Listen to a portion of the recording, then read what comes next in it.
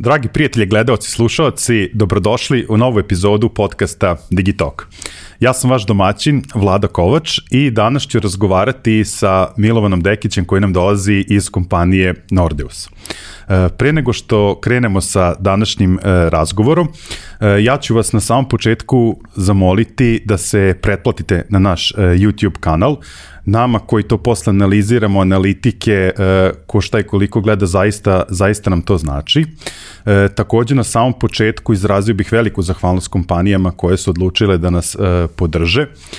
Tu na prvom mestu mislim na OTP banku koja je pokrovitelj našeg podcasta, zatim naši partneri iz kompanije Mastercard i prijatelji iz kompanije Idea koji su mislili na vas koji nas pratite i kreirali promo kod Digitalk 500 uz pomoć kojeg vas očekuje 500 dinara popusta u Idejnoj online prodavnici.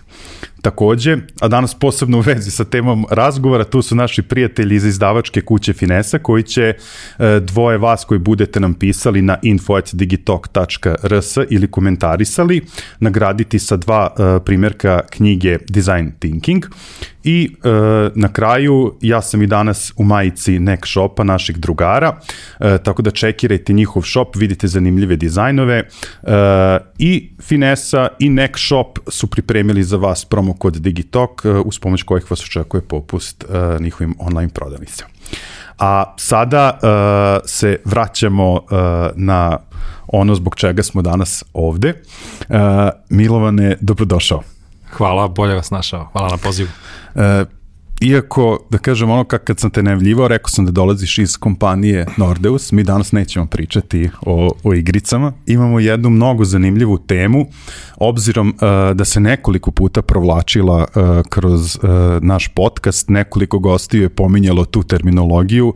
Prvi put, mislim, kada smo pričali o Agile-u i Scrumu, pa smo pravili neko poređenje, Nemanja Čedomirović je pravio neko poređenje Scruma kao frameworka i design thinkinga, zatim pričalo se o digitalnoj transformaciji i prosto mislio sam da bi trebalo da zaokružimo celu tu priču, da malo detaljnije predstavimo design thinking, a ti si danas tu iz razloga zato što si zajedno sa svojim kolegom Markom Jevtićem prošle godine knjiga izašla? Prošle godine napisali ste knjigu koja je objavljena na srpskom jeziku, što je zaista fenomenalno, to su objavili naši drugari iz Finese, knjiga se isto tako zove Design Thinking. Pre nego što tebi dam reč, mene samo eto da li je tačno na naslovnoj strani ili uvodu opisuje Design Thinking, znači pričate o tome kako da se kreiraju proizvodi koje potrošači vole. Tako da, jel možeš ti za početak, da ne zaboravim, ne bih voleo da narušimo pravilo koje smo ustanovili, pre nego što se bacimo na temu, voleo bih u kontekstu današnjeg razgovora da pokušaš da se našoj publici predstaviš u 2 rečenice. Pa eto, moje ime je Milovan Dekić, radio sam na Univerzitetu u Beogradu pre Nordeusa i trenutno se bavim recimo user experience researchom u kompaniji Nordeus i opet naravno u kontekstu user experience research primenjen na mobilne igre. Tako da, eto, između ostalog sam s Markom napisao knjigu. Design thinking. Pretpostavljam da je to nešto što vi već, mislim, i to je, jel možemo da kažem da je to metodologija? Kako bismo definisali? U najužem smislu reči jeste metodologija, ako bismo nešto dodali možda kažemo da je relativno fleksibilna metodologija, a u najširem smislu verovatno može da se kaže da je to mindset. Možda treba prevesti mindset, ali način razmišljanja. Način razmišljanja, tako da recimo možemo da ga odredimo preko te 3 stvari. Ono što se meni isto jako svidelo, što ste vi u tom nekom samom uvodu u knjigu rekli da design thinking možda samo po nazivu, ali da on suštinski nema veze sa dizajnom, znači nema veze sa onim kako proizvod izgleda, već kako proizvod radi. Sad, ajmo, mi ćemo suštinski da razradimo te neke glavne elemente koje ste vi opisali u knjizi, ali eto, vole bi na početku da demistifikujemo ceo taj pojam, šta zaista predstavlja, rekao se da je to suštinski mindset, način razmišljanja. čemu on služi, ko sve može da ga koristi, to je isto mi se takođe svidelo u knjizi. Mnogi ti, ajde kažem, načini razmišljanja, metodologije, posljednjih par godina vezuju se za tehnološke kompanije, znači za IT sektor, a vi ste nekako to i u knjizi opisali tako da može da se koristi faktički u bilo koje kompaniji. Pa ajmo samo za početak, eto, probi svojim rečima da nam opiše šta zapravo to predstavlja, kako se primenjuje, ko može da primenjuje, gde se može primenjivati. Cool. Pa u suštini, da, malo je mistifikatorski naziv, design thinking, samo po sebi, onda je plus ostavljen na engleskom. Sad možda ne moramo pričamo zašto, zato što verovatno ne postoji odomaćen prevod toga, nešto što bi ljudi tek tako mogli da prepoznaju, pa da kažu da je knjiga zapravo o tome. Dakle, design thinking u suštini dizajnersko razmišljanje.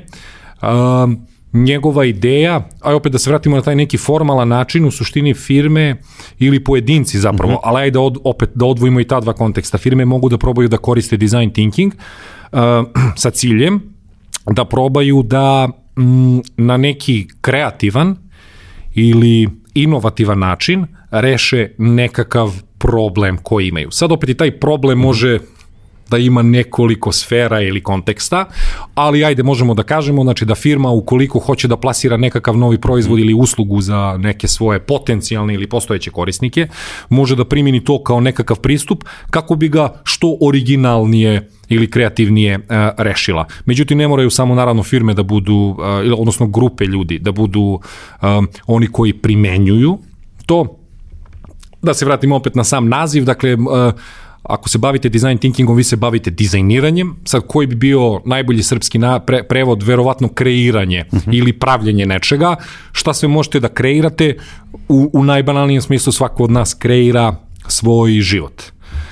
Kreira kako provodi radno vreme, slobodno vreme, odmor, putovanje od posla do kuće, vikende i tako dalje. Tako da svi smo mi obrni okreni po prirodi stvari kreatori. I cela ideja je zapravo, knjiga između ostalog pokriva, verovatno u manjoj meri, ali u suštini iz nje mogu da se pokupe opet te neke ideje ili sugestije kako da opet i svoje lične, privatne probleme probate da rešite kao dizajner, zato što opet, verovatno vi sami kreirate svoj život. Tako da, eto, pristup nekih principa, ideja, pristupa, sugestija, koji vam obezbeđuju da bude da kreativnije ili bolje ili naprednije razmišljate prilikom rešavanja nekih problema. To je recimo...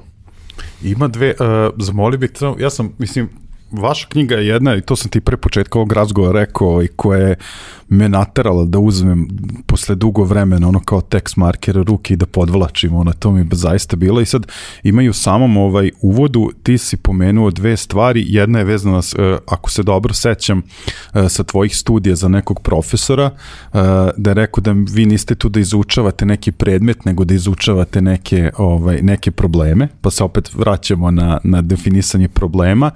I druga stvar je bila kao đavo je u detaljima. To mi se, jel možeš samo da mi staviš onda u kontekst? Mogu. U suštini, da, nije bio moj profesor, bilo bi super da je bio moj profesor, Karl Popper, koji je filozof i epistemolog, bio austrijski profesor, on je u kontekstu neke svoje knjige, ja mislim upravo to napisao. To je mene u početku opet kao ideja fasciniralo, ali nisam zapravo razumeo šta to zapravo znači, zato što, ajde stavimo to u kontekst obrazovanja. Ti na fakultetima u suštini učiš i polažeš ispite. Tako da i ti onda dobiješ tekst ili knjigu, imaš lekciju, imaš predavanje i ti naučiš nešto od početka do kraja i to ispričaš od početka do kraja i ti dobiješ ocenu.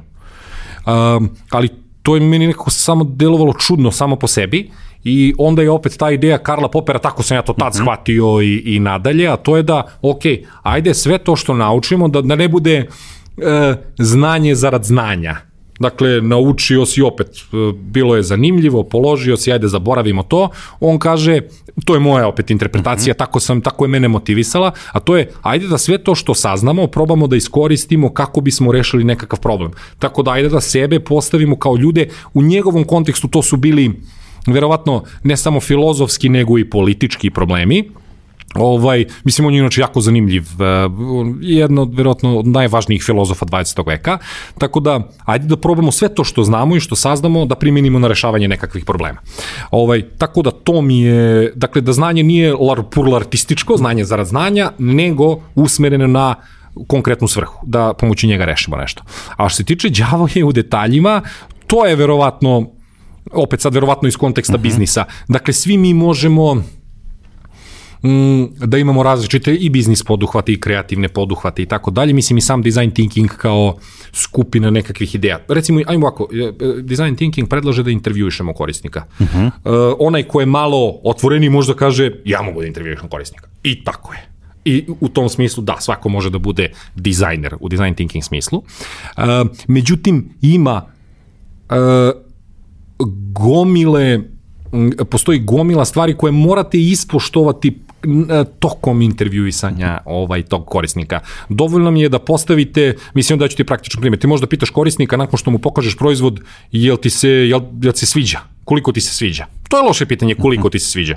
Možda kreneš za početak uopšteno, kako ti se generalno čini, pa da ga onda odvučeš na oba pola, znači jel postoji nešto što ti se ne sviđa, jel postoji nešto što ti se sviđa. Tako da, ako to kreneš malo loše da radiš, onda otići ćeš u pogrešan, ideš u pogrešnom smeru i završit ćeš možda sa nerelevantnim ili pogrešnim rezultatima. Tako da, to je nešto što vjerojatno dolazi kao plod iskustva i u tom smislu možeš da zezneš jednu sitnicu i da se manje više sve to što si radio raspadne samo zato što si pogrešio u sitnicama. Tako da, to je bio, i to sam opet naučio kroz vreme. Lako je reći da možeš i da radiš nešto, ali zapravo tu ima gomila sitnica na koje moraš da obratiš pažnju. Ne, meni su, ja se odmah ukačio, kako sam krenuo da čitam knjigu za te dve stvari, su mi bilo onako, baš interesantne i onda sam pomislio da bi bilo zanimljivo da čuju i ljudi koji slušaju i gledaju ovaj razgovor. Sad, ako bismo krenuli redom, ajde kažem po vašoj knjizi, ja opet pretpostavljam da je to i iskustveno, onako kako ceo taj proces design thinkinga nalaže, on se sastoji iz nekih pet celina.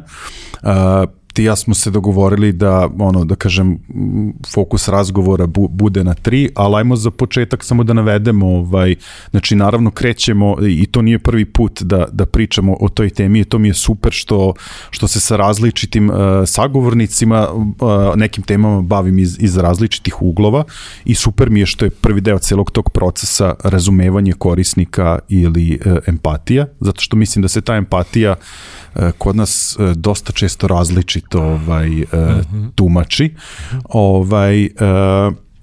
Kojih je to, da kažem, 5 procesa u design thinkingu, pa ćemo onda da krenemo redom od empatije. Ok, da sad ne bi zvučalo to previše teorijski, ovako, dakle, to možemo da recimo razložimo u 5 nekih radnih dana. Tako da možda probate u ponedeljak da razumete ko su korisnici. Nakon što ste prikupili informacije o tome ko su oni i kakvi su, šta vole, šta ne vole, utorak ceo dan možete da posvetite tome da dobro razumete šta ste zapravo vi to saznali, da redefinišete sva ta učenja. Sredu možete da posvetite tome da izgenerišete ideje putem kojih ćete da rešite taj problem za koji ste shvatili da je važan. Četvrtak možete da posvetite tome u suštini kako da materializujete ideju, ako možete, i onda u suštini u petak da izvedete takozvano testiranje, odnosno da sa tim korisnicima, ili ne baš sa tim, to je opet đavo detalj, da li koristite te ljude s kojima ste već nešto pričali, ali u petak u suštini možete svoje rešenje da probate sa korisnicima i da kažete, ok, razumeli smo koji problem imaš, i sad smo smislili ovo kao rešenje za tebe, ajde vidimo da li ti se sviđa ili ne, koliko, zašto i tako dalje. Tako da, eto, to je nekih 5 faza. Empatija, definisanje problema, generisanje ideja, prototyping, odnosno materializacija ideje, i u suštini poslednja faza je testiranje vaše ideje. I da, to je sad jako važno. Design thinking kaže opet, dakle, treba iznova i iznova tragati za odličnim rešenjem, tako da to ne znači mi smo jednom probali i kao kraj priče, to je to u petak, ili smo uspjeli ili nismo, ne. Zapravo se vraćamo u ponedeljak na osnovu onoga što smo naučili tokom ove nedelje i proces se na neki način iznova ponavlja. Tako da... Sad, rizikovaću da ispane da možda nisam dobro shvatio, ali da li to ima, kakve veze to ima sa design sprintovima? Da li ima veze? Zato što meni sad ovo, kako si sad naveo ovih 5 dana, jako mi je slično sa onim što smo pričali sa Nemanjom Čedomirovićem o Agile-u i da li je suština onda design thinkinga da mi u nekom kraćem periodu dođemo do proizvoda koji se fituje sa našom ciljnom grupom, da prosto ne prođe suviše vremena i onda da na kraju shvatimo da to što mi mislimo da imamo i da je sjajno zapravo nikome ne treba ili ne radi. Da, jeste povezano sa Google-ovim design sprintovima. Iz moje perspektive, dakle da, upravo si, mislim, iz moje perspektive samo treba biti ekstremno iskusan da se zapravo ceo ovaj proces izvede u roku od 5 dana, tako da, ali recimo ima jako lepih kejseva, verovatno i u knjizi, kako se to beše zove sad, Google Sprints, Jake Knapp i još neko, to je recimo dobra knjiga koja objašnjava kako se sve to radi od ponedeljka do petka, tako da treba biti iskusan i u suštini da probate da sve to upakujete od intervjuisanja korisnika.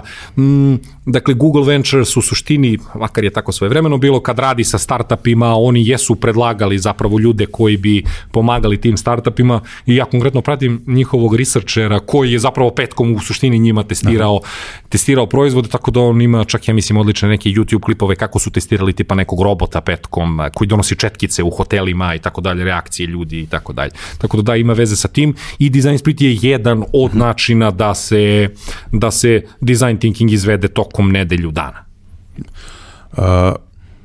Da li, ti si, znači, rekli smo da smo se odlučili i dogovorili se, tačnije ti si sugerisao da se danas bavimo sa 3 od 5 procesa, a to su empatija, odnosno razumevanje korisnika, zatim redefinisanje problema i testiranje. Da li su to suštinski onda ključne stvari u celom ovom procesu ili... Pa, ajde, možemo da postavimo ovako u suštini, ako se vratimo na tvoje prvo pitanje, dodatni odgovor, dakle, ko može se bavi, ko može da bude design thinker ili ko može da bude dizajner ili kreator. I onda smo kao rekli da može manje više skoro svako, ako malo razmišlja na neki sistematični način. Tako da je u suštini onog trenutka kad ti pokušavaš da razumeš nekog korisnika, ti si bio empatičan prema meni, pa smo mi porazgovarali o ideji podcasta. I ti si pokušao da razumeš moju perspektivu. I to je jako važno. Tako da svako onaj ko se upusti u to da razume svog potencijalnog ili trenutnog korisnika ili svog životnog saputnika ili koga god, dakle, taj je već jednom nogom u design thinkingu. Tako da razumeti njih je, mislim, verovatno povećava se šansa vašeg uspeha ukoliko bolje razumete te ljude za koje nešto pravite, a testiranje, tako da bi tu možda preskočio u sad ovako u skučenom smislu, preskočio možda redefinisanje problema, a poslednja faza, dakle testiranje je jako važna da se ne bi uvalili u, ne znam, emotivne, finansijske i vremenske troškove, da pravite nešto za što će se na kraju ispostaviti da ne treba nikome. Tako da ta prva i početna faza jesu možda najvažnije, zavisi iz koje perspektive se gleda. Možda zato što se ja najviše bavim sa te dve faze, pa zato ja mislim da su one najvažnije, ali u suštini je to, taj početak i kraj, dakle, razumi čoveka sa kojim nešto radiš, za koga nešto radiš i na kraju praktično probaj s njim da li mu se sviđa to što si za njega osmislio. Tako da, eto, ja bih možda stavio akcenat na te dve faze, ali naravno, đavo je u detaljima, tako da i ti detalji kroz celu nedelju su, opet ako hoćemo sve, verovatno su svi podjednako važni. Super. Ja iskreno mislim nakon ovog uvoda da smo svima onima koji su imali bilo kakvu nedoumicu šta zapravo design thinking predstavlja, znači da smo razbili sve predrasude i da smo objasnili. I sada bih te zamolio da se onda bacimo na tu prvu tačku, na razumevanje korisnika, na empatiju. Sad, prvo bih te zamolio da nam ti onda objasniš šta u kontekstu, da kažem, i kompanije za koju radiš i posla kojim se ti baviš, šta za vas to predstavlja i suštinski kakve veze ima empatija sa inovacijama? Ok, pa empatija, dakle, osnovna ideja je da probaš, dakle, šta je greška, veliki problem naročito u kontekstu društvenih mreža, danas problem čoveka.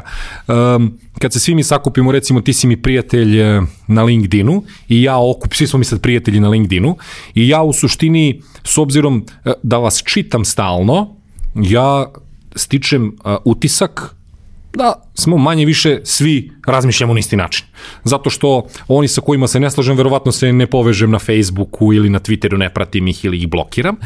I onda u suštini ja se ispovezujem sa istomišljenicima i onda ja kažem, pa vidiš, manje više svi razmišljamo mi isto, tako da svaka moja ideja je najverovatnije dobra s obzirom da recimo, ako ste čuli za nju, vi je isfeedbackujete pozitivno, ja kažem manje više, to je to. Tako da imamo tendenciju da se pod jedan prirodno zatvorimo u bablove neke i da na osnovu toga zapravo s obzirom da sam ja pričao sa svima vama, ja kažem pa manje više oni su kao ja i da onda ti zapravo misliš ili pogrešiš da su svi ljudi kao ti. To je sad velika, verovatno psihološka lekcija, jako je teško izboriti se sa tim da postoje drugačiji ljudi od tebe. To svedočimo tokom celog života na nivou čitavog društva. Dakle, ljudi su jako puno različiti. Koliko ljudi, toliko ćudi. Ta glupa izreka, ali svako je specifičan na neki svoj način i cela ideja empatije je u suštini u tome da probaš da razumeš perspektivu tog nekog ko je različit od tebe. I onda u suštini design thinking ti savjetuje da popričaš sa tim ljudima, da provedeš neko vreme sa njima i da probaš da shvatiš njihovu perspektivu. A zašto? Da bi, pa za početak, da bi čak možda dobio inspiraciju šta treba da bude možda tvoj neki proizvod ili usluga. Evo daću ti jedan primjer, recimo, on mi je najsvežiji, ali Airbnb.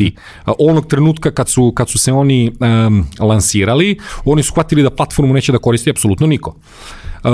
Srećom, njima je bio im je pri ruci Paul Graham, tako da Paul Graham je inače aktivan na Twitteru, tako da ako neko hoće kvalitetnih ideja sa Twittera, Paul Graham, dakle on je u to vreme, ja mislim, bio direktor Y Combinatora i u suštini on im je rekao, jeste pričali sa vašim trenutnim korisnicima koliko god da ih ima. Oni su, kad su se spakovali i krenuli da razgovaraju sa ljudima, oni su shvatili da prvo ljudi nisu ni puno zainteresovani da koriste neke profi aparate kako bi slikali svoje stanove, a onda empatija, mislim, proveravanje sa nekim potencijalnim korisnicima Airbnb-a, kad ti pogledaš prvobitne slike na Airbnb-u, tebi deluje pre kao jazbina i rupetina nego stan u kome vredi da se... Ali tebi sad je naravno pitanje što si kreativniji i samom tebi to može da padne na pamet, ali isto možeš da čuješ od nekoga. Tako da, kad pričamo o inovacijama i o kreativnosti, stvarno nije cela ideja da ti samo provodiš vreme sa ljudima, treba da razmišljaš i proaktivno samostalno za sebe. Tako da design thinking ne isključuje tu neku samostalno proaktivno razmišljanje, ali zaista to treba da ti bude jedna ideja zašto možda nešto tvoje ne radi. Tako da ti si mogu da kažeš ove slike ne liče ni na šta, tako da možda neko neće da bukira stan zato što ovo ne liči na stan. I onda kad ja tebe recimo kao potencijalnog lika koji bi koristio Airbnb, pitam kako ti se čine slike, ti mogu govoriti što ovo ne vredi dolara, a kamoli recimo, ne znam, sad 50 ili $100. Tako da, evo još jedan primjer, recimo, i to mislim da smo naveli u knjizi ideja He-Mana, kako je nastala. Zato što mislim da Netflix sad opet planira da ako već nije, da izbaci novu verziju He-Mana. Ljudi koji iz Matela, koji su pravili He-Mana, su zapravo provodili, i to kad kažem provodili, dakle uživo su bili u dečijim sobama gde su gledali kako se deca igraju. Nakon što su ih posmatrali kako se igraju i šta rade, oni su shvatili, kao što su čuli da deca izgovaraju, da deca žele da imaju moć. Sad tebi kao matorcu i kao najpametnijem čoveku to možda bude kao ok, ali kad ti vidiš da je to stvar na koju se deca lože, a tebi ne bi palo na pamet, mislim sad u retrospektivi verovatno bi palo, ali kad kreiraš stvari, neke stvari ti nisu zapravo očigledne. Tako su oni dobili, ja mislim, inspiraciju u suštini za legendarnu scenu koju ja i dan danas ponekad volim da vratim i čujem kad He-Man vadi mač i kaže ja imam moć. Mislim, ja imam 36 godina i dan danas mi naježim se. Zato što... Jel veraš da sam se sada ježio, se ja kao klinac, znači tako sam se ložio. Da, tako da opet je ideja bila ta, znači ok, ako pravimo nešto za nekoga, ajde da vidimo do čega je njemu stalo. I onda design thinking sa tim, opet ako se vraćamo svojim kao principima, šta god, on ti kaže provodi vreme sa ljudima za koje hoćeš nešto da napraviš. To su eto recimo 2 primjera, možemo da ih navedemo još 100. Ali u suštini design thinking kaže to, nemoj da misliš da su svi isti kao ti razmišljaj naravno i sakupljaj materijal koji ćeš posle da proveriš sa tim ljudima za koje nešto praviš, ali spusti se malo na zemlju i pričaj sa ljudima, vidjet ćeš da su različiti i možda te inspirišu na neku jako, jako cool ideju. Sad, ti si meni naveo još tu 2 stvari kada je u pitanju empatija. Sad kad si mi naveo primere, pa mi sam da odmah nameće, koji je onda to najbolji pristup u toj fazi? Da. Pa recimo ono što je najlakše izvesti je intervjuisanje, ali intervjuisanje, dakle da ti sad, ovako izgleda intervjuisanje. Ti si recimo, mi sad hoćemo da pravimo recimo novu mobilnu igru ili novi podcast ili novu vrstu ranca i tako dalje i sad ja i ti sedimo i ja te intervjuišem i postavljam ti set nekih pitanja. Malo je to veštački. Tako da je najbolji mogući način zapravo upravo ovo što su uradili ljudi iz Matela, to je sad nešto što bi se zvalo etnografija, odnosno živo provođenje vreme sa ljudima, kako biste videli njihovo ponašanje, kako biste shvatili pre svega, dakle ljudi mogu da imaju stavove, ali najbolji prediktor nekog budućeg ponašanja je prethodno ponašanje. Tako da bi skapirao u čemu oni trenutno uživaju, najbolje je da budeš pored njih i da ih gledaš. I to je sad isto, to je možda ono što čini design thinking čudnim ili teškim, a to je malo sumanuto. Sad kao ja sad, pa tako recimo iz ideja, ok, kad su inovirali kolica, koja se koriste u prodavnicama, oni su stalno sedeli i posmatrali ljude koji kupuju po prodavnicama. To je u startu malo čudno. Ti kao sediš i sad neko možete pogledati, šta me ti gledaš i tako dalje. Tako da u tom smislu je dosta, ajde da kažemo i to, taj design thinking, ako hoćeš stvarno da ga izvodiš, malo je šljakerski u tom smislu, možda može da bude malo neprijatan, ali ideja je ta, budi prisutan na mestu na kom ljudi ispoljavaju svoje ponašanje, probaj da ga razumeš i da vidiš da li to može te inspiriše da napraviš nešto bolje ili sledeće. I tu sad ima opet gomila primjera koje mogu da se navedu, ali eto to, živo provođenje, ako je to uopšte ispravna kovanica, živo provođenje vreme sa ljudima za koje hoćeš da napraviš nešto. Ima još jedna stvar i mora da bude, to je jedina stvar koju nisam razumeo, možda sam trebao da te pitam pre razgovora, ali evo, ja volim i spontanost. Jedna stavki kao teza koju si mi napisao vezan za empatiju, jobs to be done. Šta to predstavlja? To mi nije bilo, nismo mogli setiti iz knjige. Odlično. Tako, pa, jobs to be done. To mislim da uopšte nije prisutno u Srbiji, kao nije ni prevedeno, možda smo mi prvi to spomenuli. Prevedeno na srpski, dakle, proizvod, posao koji proizvod završava. Dosta je jednostavno. U suštini, ljudima proizvodi ne trebaju kao proizvodi, nego da im završi neki posao. Mislim, kao što je opet sad mi kao im završim nešto, dobro se upario taj prevod na originalni engleski izraz. Ajmo primjer. Bušilica, sad da parafraziram nekog ko je dao dobru definiciju toga. Bušilica, ti ne treba zato što je bušilica, nego zato što ti treba rupa u zidu. Tako. iPod, opet da se vratimo na primjer Apple-a, iPod ti ne treba zato što je iPod, nego zato što u njega možda spakuješ pesmi i staviš ih u džep. Tako da, u suštini, ajmo dalje, mobilne igre. Mobilne igre igraš da bi se možda recimo osjećao važno.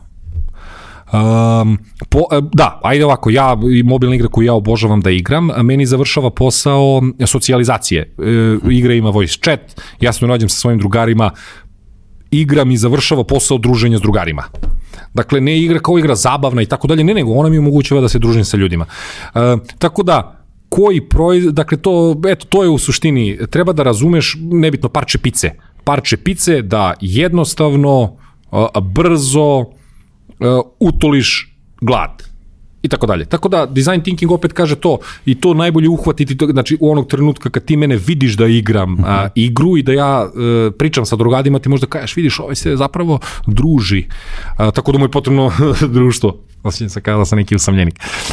Ali da, eto, to možda izvučeš iz toga ako si tu na licu mesta i shvatiš da, i ja još jedan primjer, ako može da ne preteramo s primjerima,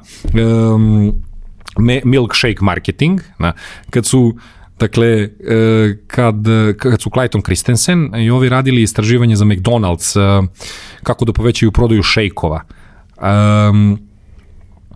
Što prvo pada na pamet? Aj ga napravimo ukusnijim,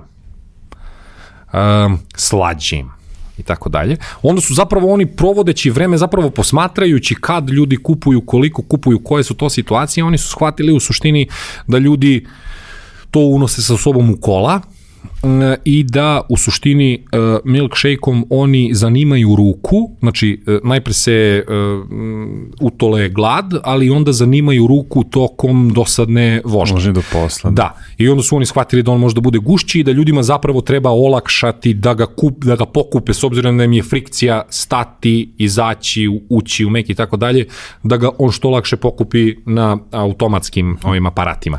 Tako da, dakle, tebi je, i u suštini ti možda pitaš čoveka ako hoćeš da provališ koji posao mu nešto završava, šta je drugo što bi mogao da radi umesto onoga što trenutno radi. Tako da ja sam umesto igranja PUBG-a mogao da odem sa svojim drugarima na pivo ili da odemo, ne znam, da igramo basket i tako dalje. Tako da eto, to je, treba dobro da se razume zašto neko nešto radi i šta će mu, koji mu posao to završava. Jo, sjajno. Nemoj ošte ovo što malo pre što si rekao, ne možeš se stručavaš za primere. Cool. Znači, meni je to idealno, jer i publika to jako voli, a i meni je skroz zanimljivo, ja dobijem taj neki drugačiji kontekst. Yes. Mislim, ajde sad da malo da prebacimo na lično, meni je ovaj podcast super što sam ja počeo da učim dosta toga. Tako da ranije mi uvek bio izgovor na konferencijama koje sam organizovao, znaš, kao počne neko predavanje i kažem, ovo je super, ovo sam, ne znam, dogovarao godinu dana i tako dalje, ali onda prosto ne drži me mesta da sedim, uvek ima nešto drugo da se radi, ali ovo mi je sad tako fenomenalno, znači prosto se i upijam i priprema razgovora i posle da kažem preslušavanje, tako da kad dođe sagovornik i ovako izbacuje primere, to mi je fenomenalno. Tako da slobodno, bez ustručavanja oko primjera.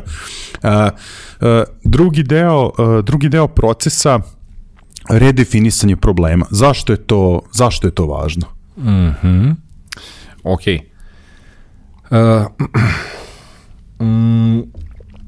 U suštini da postoji taj neki, ja bih rekao, bias, odnosno sad ne znam koliko je domaći naziv pristrasnost, a to je da se zezneš u mišljenju. Postoji tendencija da se zezneš u mišljenju, da ako neki, to mi je najvažnije zapravo stvar, ako je neki problem veliki, onda i rešenje verovatno mora da bude masivno i kompleksno. Dakle, veliki problemi zahtevaju velike poduhvate. I to je s neke strane nekako čak možda i intuitivno, a potencijalno pogrešno. Potencijalno pogrešno zato što možda shvatiš da si potrošio gomilu resursa, ne samo i da nisi ništa uradio, nego si se potrošio i finansijski, i emotivno i vremenski. Jel? Tako da, i sad opet najosnovniji primjera, možemo da ih uzmem, da ih navedemo opet dosta, je problem, recimo, čekanja lifta. Zato što uzet ćemo posle neke bolje, ali ovo je najjednostavniji. Dakle, ako kad ti čekaš lift i kažeš da je lift spor, mozak ti, ja mislim, automatski ispaljuje da je rešenje brži lift. I ti bi se vjerojatno vrteo oko tog koncepta, dakle, kako da to ubrzamo, da li su to novi liftovi, da li dođu mehaničari da nešto tu šteluju, kako god sad već to radi. Ali u suštini, možda problem koji treba rešavati nije sporoća, ako se tako kaže, sporoća lifta, nego činjenica da ljudi nemaju šta da rade dok čekaju lift. Da im je dosadno dok čekaju lift. Tako da, recimo, ti sad tu možeš da uzmeš i kažeš, ok, ajde da iskeširamo nove liftove, a s druge strane možda kažeš, ok, ajde da ljudima da ljudima recimo stavimo ogledalo ili pustimo muziku dok čekaju, kako bi se manje bunili. Što je možda sad malo besmislen primjer, ali evo ovako, šta je pokušao bio neki startup iz Nemačke ili iz Holandije.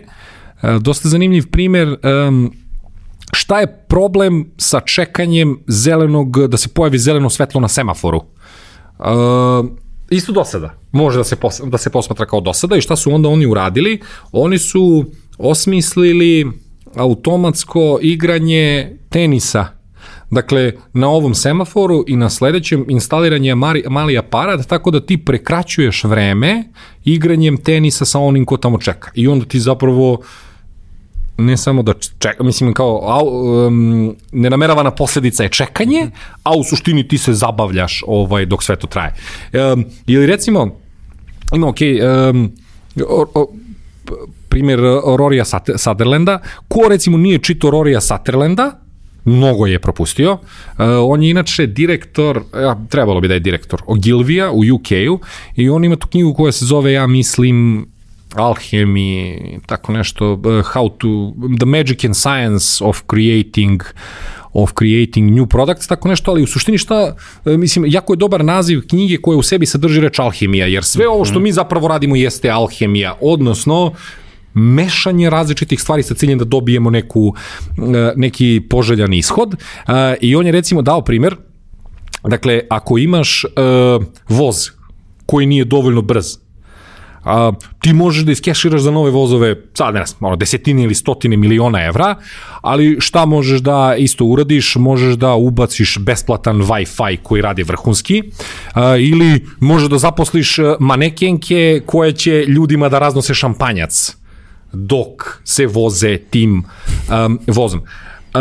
I onda zapravo opet ti rešavaš praktično problem tih ljudi, a nisi investirao stotine miliona u masivno rešenje nečega što je možda potencijalno pogrešan problem. Tako da, cela ideja toga je, ako ti ne kapiraš koji je ljudski problem koji rešavaš, možeš da... ovako, Microsoftov iPod i Microsoftov Zune. Sad ne znam ko se seća Zuna, ali to je proizvod koji je failovao, mislim koji je ugašen, on je čak recimo možda ugašen 2010 ili tako nešto, ali je ono što je Microsoft uradio, on je iskopirao iPod. Dakle, nikakva nova funkcionalnost, ali to je verovatno to linearno razmišljanje. U najosnovnijem smislu ljudi traže nešto, ajde napravimo to, i ono kao manje više unapredit ćemo nešto sitno.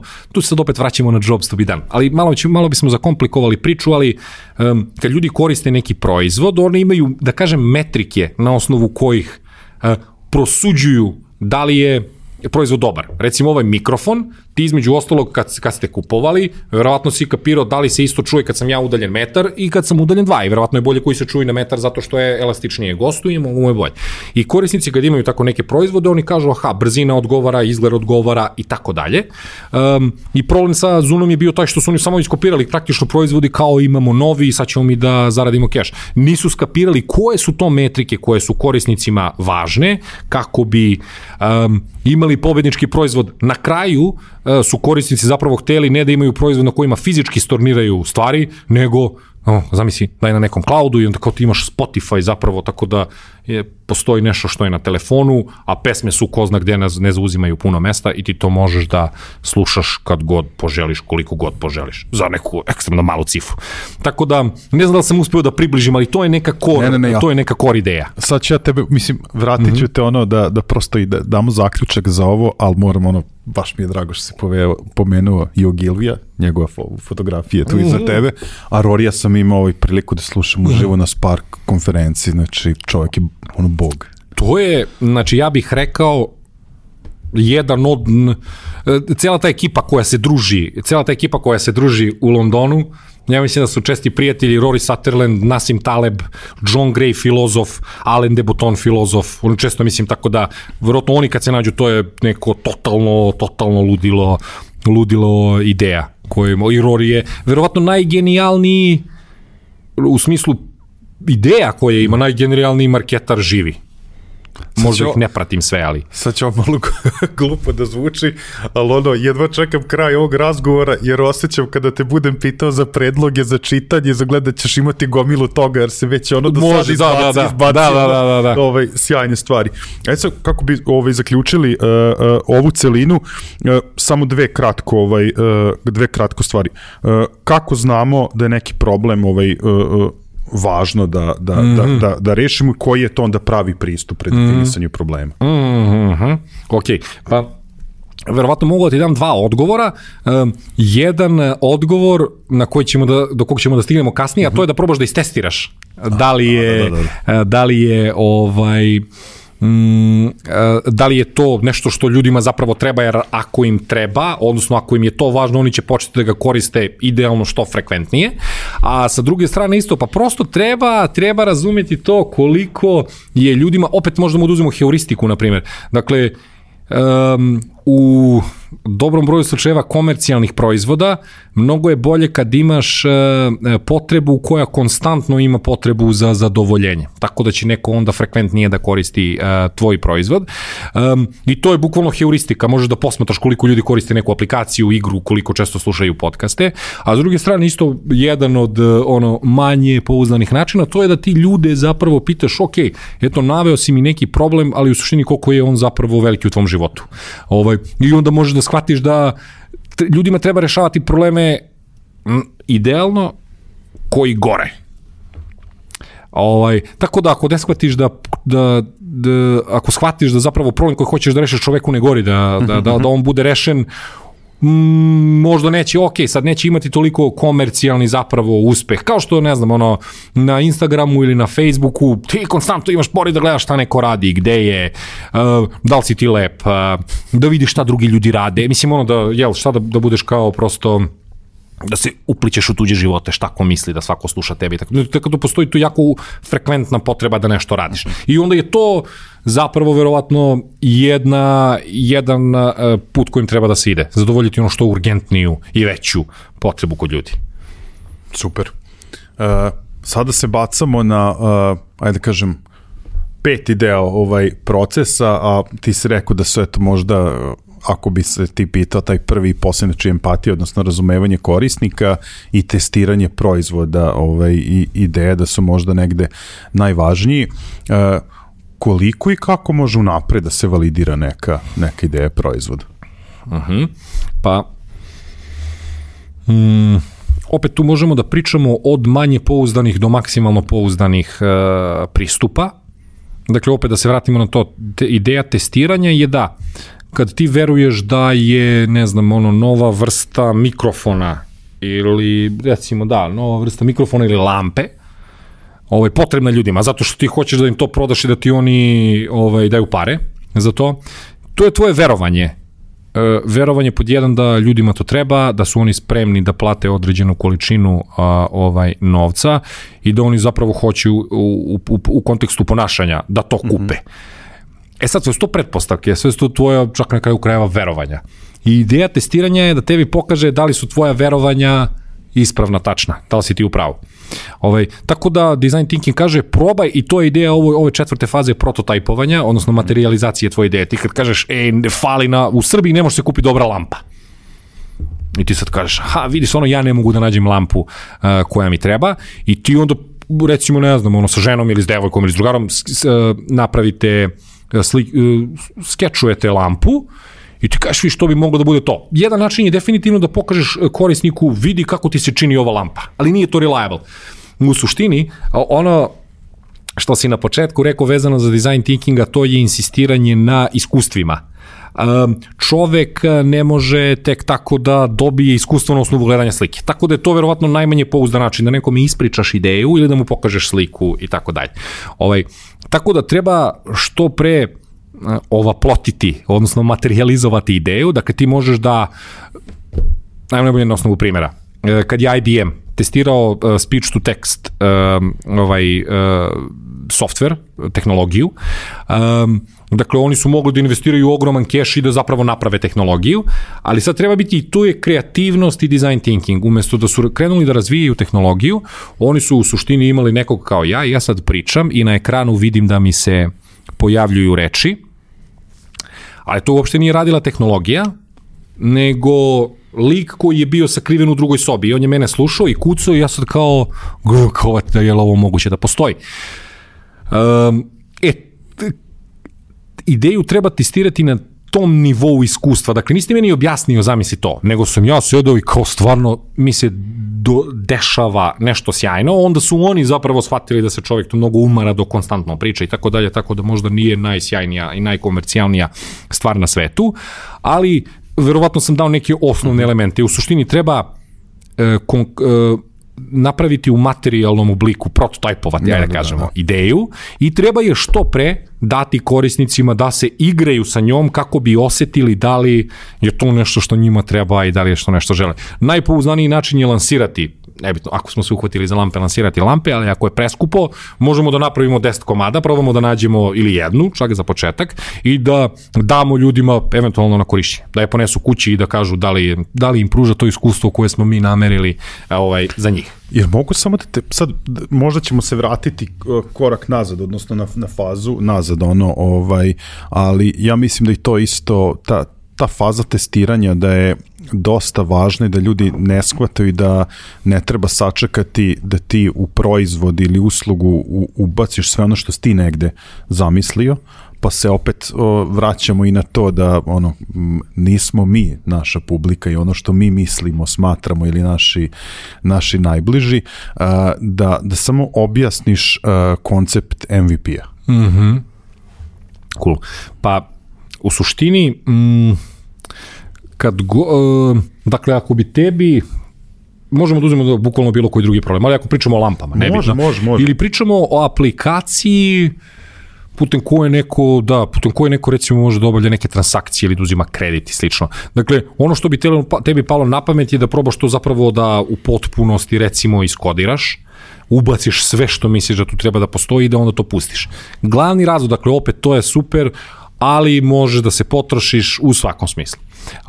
Tako da, ideja MVP-a je da probaš da provališ šta je minimalno, što je neophodno korisniku, da bi na osnovu toga on rešio sebi neki problem i time dao pouzdanu informaciju koliko je taj problem rešen. Dakle, MVP je u suštini minimum viable product, tako da on treba da ima neke bazične funkcionalnosti, dakle ne treba to da bude potpuno, dakle to može da bude lampa u ovom slučaju MVP, dakle ne od metala, ona može da bude od drveta, ali koju ćeš ti da prefarbaš farmom, da odaje utisak korisniku, tako je, dakle ne moraš da investiraš u skuplju varijantu, treba da provališ samo da li mu ona daje dovoljno verodostojan izgled da on kaže ovo sasvim lepo izgleda na mojoj polici kući. Tako da neke u proizvod ili u prototip spakovati neke najminimalnije preduslove da korisnik što bolje doživi rešavanje svog ključnog problema za koji ti misliš da treba da mu bude rešen pomoću tvog proizvoda.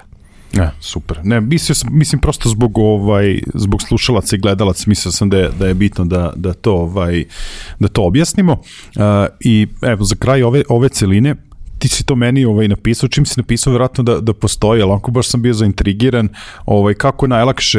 koji je najlakši način da nešto testiramo, a mi ga u suštini to retko koristimo. Na šta si tu mislio? Pa na šta,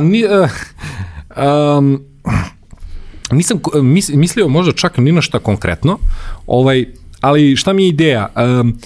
Kad god, mislim da ću ti neki svoj primer, ja sam imao neku ideju za neku aplikaciju i s obzirom da mi se to vrzmalo par dana po glavi, ono što sam ja uradio je zapravo i ti imaš dosta tih aplikacija koje ti pomažu da napraviš nešto što izgleda kao aplikacija. Ja mislim da sam koristio Marvel app i dakle isto to možeš da uradiš i u Google Slidesu koji je slobodan, tako da ti samo ubaciš kockicu koja je kao dugme koje je play, ubaciš lupu koja izgleda kao search, ti povežeš to u Google Slidesu i u Marvelu i ti na kraju kad otvoriš na telefonu to izgleda kao prava aplikacija. Tako da ako bilo ko ima ideju za neku aplikaciju, ono što može da uradi je da otvori Google Home, da klikne, odnosno ne Google Home, nego Google, da klikne na one tabove gori da otvori Google Slides, da ubaci nekoliko ikonica, da ih spoji, da otvori na telefonu, znači tamo sve vjerojatno treba 20 minuta i on praktično ima ideju svoje aplikacije u ruci sa kojom možeš da uradiš šta. Ako sam ja došao ovde kod tebe, ja mogu da uzmem svoj telefon, da stavim pred tebe i da kažem, opet se vraćamo na MVP, ja sam tu ubacio najosnovnije funkcionalnosti, praktično fejkovao šta ona treba da radi, ja to tebi mogu da dam, dakle sve u roku od sat vremena i da kažem, zamisli da si shvatio da imaš tu aplikaciju na telefonu, kako ti se čini, kreni da je koristiš i pričaj mi naglas sve što ti padne na pamet. Tako da, eto, u suštini da probaš da što pre materializuješ ideju i da je što pre nekome uguraš u ruke i da vidiš kako se on osjeća povodom toga. Ekstremno puno korisnih povratnih informacija će se dobiti, toga naučit ćeš puno o ljudima koji bi eventualno koristili nešto što ti imaš, a plus bi ti ili dobio na samopouzdanju da će to da radi, ili bi izgubio na samopouzdanju. Ali što god, ok, i da izgubiš na samopouzdanju, nećeš gubiti vreme da se trošiš u svakom smislu, tako što pre saznaš da praviš ili glupost ili opet vrhunsku stvar. Tako da eto, to je brza materializacija i davanje tvog poluproizvoda što većem broju ljudi da te kažu kako im se to čini. To sam imao na umu. Moram jednu stvar da ti priznam, od početka podcasta ti si sagovornik sa kojim je vreme ubedljivo najbrže proletelo, znači ono baš i sagovornik kod koga sam ja prvi put uzeo ispred sebe papir, zato što je meni jako zanimljivo, nisam mogao sve da zapamtim, ali mislim da može da bude jako, jako zanimljivo. Na kraju vaše knjige postoji deo koji se zove Principi design thinkinga i vi ste suštinski napisali da design thinking kao način razmišljanja namenjen je timovima, ali da postoji gomila tu nekih stvari koje može pomoći i pojedincu. I meni, ja kad sam čitao te principe, mislim, prosto na neke sam se toliko nasmeo jer su ono kao bukvalno i svakodnevnog ono života, ali kad se udubiš u njih, shvatiš koliko zaista ako uzmeš to da primenjuješ, koliko može da ti pomogne. Pa sad evo, na primjer, sad tu kreće od toga da mi treba da se fokusiramo na ljude, tačnije, to što treba da bude fokusirano na ljude. Ne kaže, pokažite, ne objašnjavajte, budite naklonjeni delanju. I sad, te tri, evo, na primjer, te prve tri stvari koje sam, uspio zapamtim, da gledam ovde u papir, kažem, ima super stvari i evo, ovo što smo već bar 2 puta u razgovoru pomenuli, što je meni jako bitno, a i ti si sam rekao, mislim da su možda društvene mreže tu najviše doprinele, da nismo mi od naše navike, preferencije isto što i drugi ljudi, čak ni ljudi koji su u našem najbližem okruženju, to je taj bubble o kojem si pričao, mada meni ubedljivo najbolji princip koji je naveden, zaljubite se u problem koji rešavate, ne u svoje rešenje. Da, tu zapravo tako je vrhunski princip, nije naš, ali ko je prvi, recimo Albert Einstein. Dakle, to je isto malo sumanuto, ali šta je on rekao, ima neki njegov citat, verovatno i u knjizi, da imam 60 minuta da rešim problem, 55 minuta bi razmišljao o problemu, a 5 minuta o rešenju. Zato što odmah će ti pasti na pamet, ok, ajde to da probamo, ajde dakle, da kupimo novi lift ili napravimo brži voz, ali u suštinu ajde dobro da porazmislimo kako je nešto najbolje uraditi, tako dalje. Tako da treba uporno razmišljati o tome šta je najbolje zapravo uraditi i onda izvesti nešto čak i ovako banalno, kao što sam rekao, dakle, prototajpovati aplikaciju za 15 minuta u Google Slidesu i otvoriti preko vašeg telefona i pokazati. Dakle, ta ideja izvedbe može lako da se fejkuje realno, dakle, pošto ovde pričamo zapravo nije aplikacija nego fejk, i onda dakle pokažeš nekome, ali dobro razmisli da se ne bi, mislim da to možda ponavlja najviše potrošio, emotivno, finansijski, vremenski, zato što to može da te sroza u svakom smislu, tako da verovatno to je stvar, treba optimizirati to, život i korišćenje energije, tako da eto, to treba da pomogne ovom problemu. Ima još jedan princip, sad moje više pitanje, koliko je to teško kod nas implementirati. I vi ste napisali ok, odnosno u redu je da nismo u pravu. To je, da, ne kod nas. to je verovatno svuda i verovatno je tu najodgovorniji, odnosno najviše kriv obrazovni sistem. Tamo, ako nisi u pravu dobiješ keca. Valjda, jel? I onda u korenu svih verovatno problema o kojima smo pričali je ljudski ego. Dakle, svako voli da bude najbolji, najlepši, najbrži, najpametniji, svi volimo da budemo na vrhu i onda sve što te tu malo sputava ti hoćeš da odbaciš, ali treba biti realan. Tako da najnormalnija stvar je ne biti u pravu i to treba što pre proveriti da li si u pravu i na što bezbolniji način. Tako da iz ljudske perspektive, ne iz školske. Ok je ne biti u pravu, ali nas je to toliko samlelo, ušlo u kosti i iz porodice, i iz društvene perspektive, iz svake moguće perspektive, da kao ako nešto pogrešiš, da je to smak sveta, zapravo ne lekcija, tako da to isto, to ljudima treba da bude. Dobro, to smo se par puta doticali, to sigurno da i to neko kulturno naše nasleđe, ali i obrazovni sistem, tako da. A što znači budite 90% računovođe, 10% rock zvezda? To je dakle, spomenuli smo Rorija Sutherlanda, njegov drug, isto poznati lik Nassim Taleb. To je drugi fascinantan lik koji je isto neverovatan čovjek, neverovatan mislilac i odnosno trguje na berzi, ali neverovatna osoba. To je u suštini od njega, pa on kaže da u životu treba igrati na sigurno, ne treba dozvoliti sebi da propadneš. Ali uvijek treba rizikovati malo sa nekim stvarima. Mislim, da li sad to recimo pričamo o portfolijima i tako dalje, ali probaj u nekim sferama svog života da rizikuješ. Tako da, to neko moje tumačenje je dosta plastičnije. Evo ovako, ok je da se izblamiraš nekad zarad nečega što hoćeš da probaš, da naučiš. Ajde se vratimo na onaj primjer testiranja proizvoda uživo. Zaustavi, to smo recimo ja i kolega radili kad smo testirali naše igre. Mi smo odlazili u centar, na Obilićev venac, ili kod filozofskog fakulteta, centar. I onda zaustavljali smo bukvalno nasumično ljude, pokušavali da razumemo da li su potencijalni korisnici i davali im da probaju igru koju smo imali instaliranu u telefonu. Dakle, treba odvojiti jedno parčence života, bilo vremensko, bilo interesno i tako dalje, i probati da možda izblamiraš sebe sa ciljem da probaš da stekneš neko iskustvo i da, u suštini da stekneš iskustvo i da to će da te promeni najverovatnije. Tako da to je recimo jedna od osnovnih ideja. Probaj nešto potpuno sumanuto, može da ti otvori nove perspektive koje će da te poguraju napred. To je. A ne treba upropastiti sebe, zato je 90%. Ja ću još pomenuti ono što meni pomaže i što praktikujem već kao duže vremena. Kažete brainstormujte organizovano.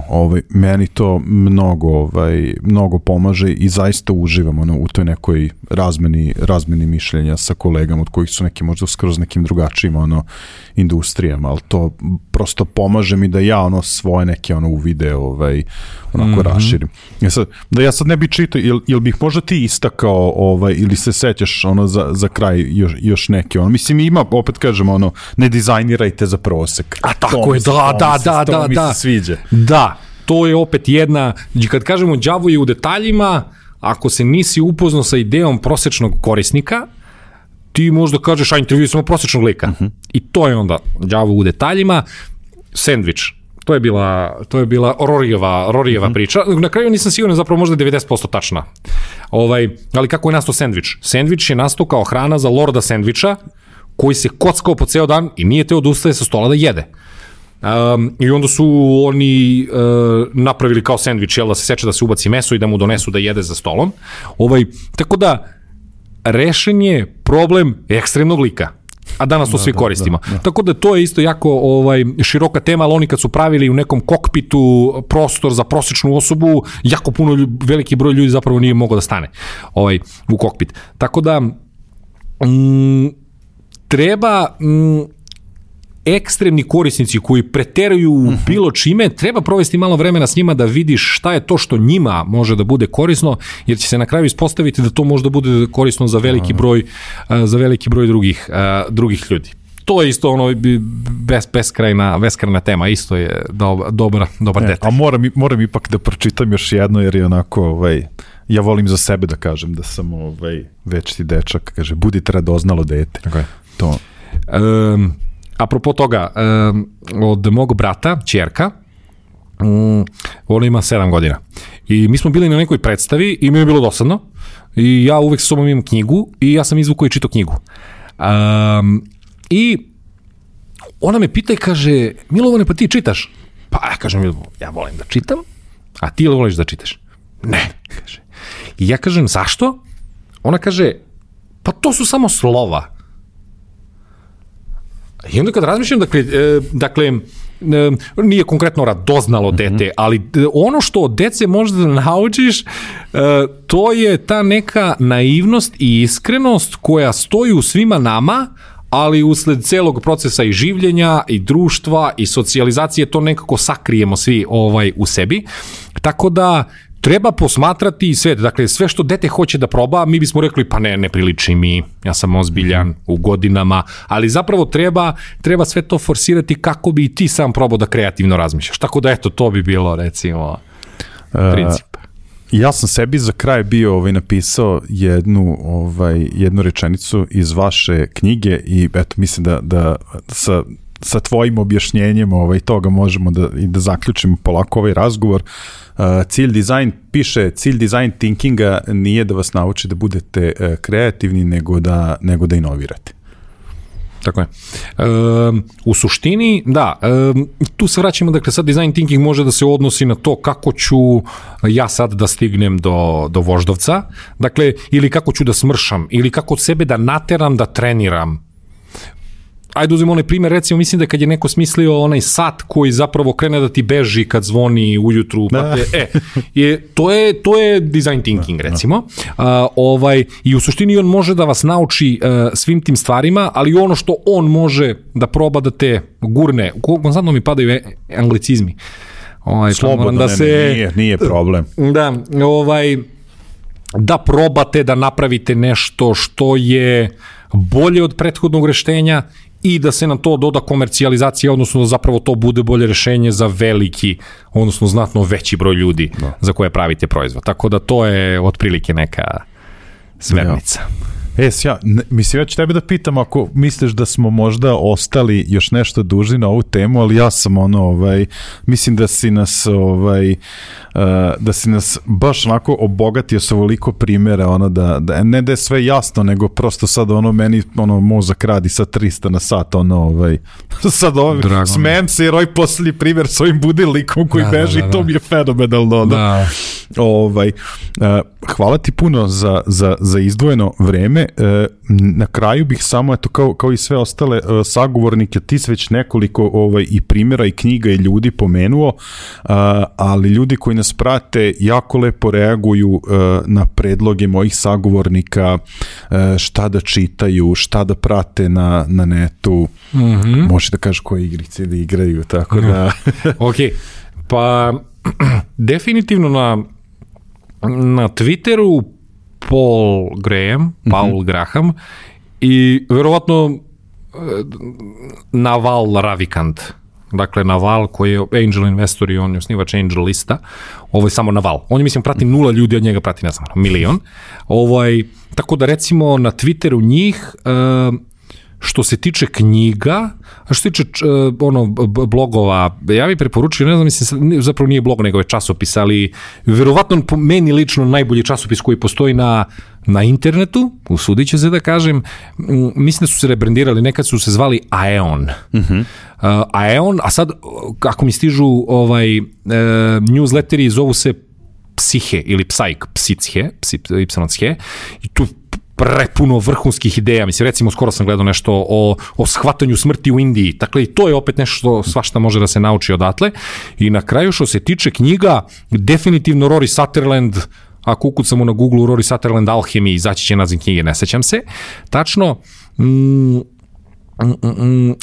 Treba verovatno pročitati od Claytona Christensena knjigu koja se zove Competing Against Luck. To je recimo u nazivu knjige jako dobro objašnjeno šta je poenta.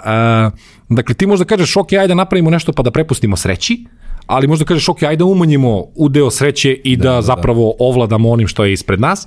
I na kraju, moj omiljeni roman ikada, Louis Ferdinand Céline, Putovanje na kraj noći. Tako da, eto, to bi možda, može to još bezbroj stvari da se doda, ali recimo ovo što mi je baš na... Jo, sjajno. Mislim, ja ću prvi, nisam čitao Rorijevu knjigu, tako da to ću odmah da potam. Ne kažem, imao sam prilike da ga slušam stvarno. Hvala ti puno na svim ovim predlozima.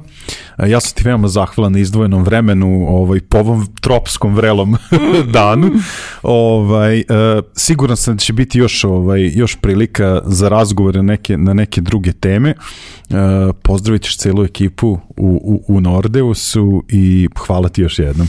Hvala tebi na pozivu i meni je, ne znam koliko smo vremena proveli, ali meni kao da je prošlo 7-8 minuta, 10 minuta. Ne, proletalo je bukvalno sat vremena.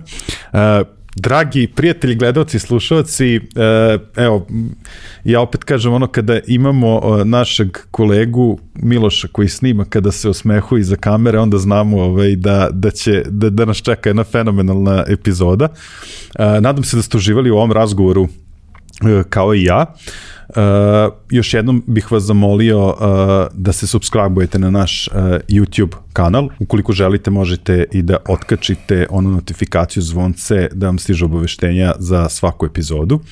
Na kraju ću se naravno ponovo zahvaliti svim kompanijama koje su odlučile da nas podrže i olakšaju nam rad našeg podcasta. Pre svega veliko hvala OTP banci koja je pokrovitelj podcasta, kompaniji Mastercard koja je naš partner i kompaniji Ideja koja je prijatelj podcasta i koja je pored toga što je nas podržala učinila jedan lep gest i kreirala promo kod Digitalk 500 s pomoć kojeg vas očekuje 500 dinara popusta u Idejinoj online prodavnici. Naravno, pomenut ćemo i drugari iz izdavačke kuće Finesa koje će vas u skladu i sa temom epizode i sa našim gostom obradovati sa 2 primjerka njihove knjige Design Thinking, zato komentarišite, pišite nam na info@digitalk.rs. Čekirajte naravno i web shop naših drugara Neck Shop koji rade fenomenalne majice koje ja nosim u ovim epizodama. I Finesa i Neck Shop imaju promo kodove Digitalk uz pomoć kojih ostvarujete 10% popusta. To bi bilo to za ovu epizodu. Vidimo se narednog utorka. Ćao!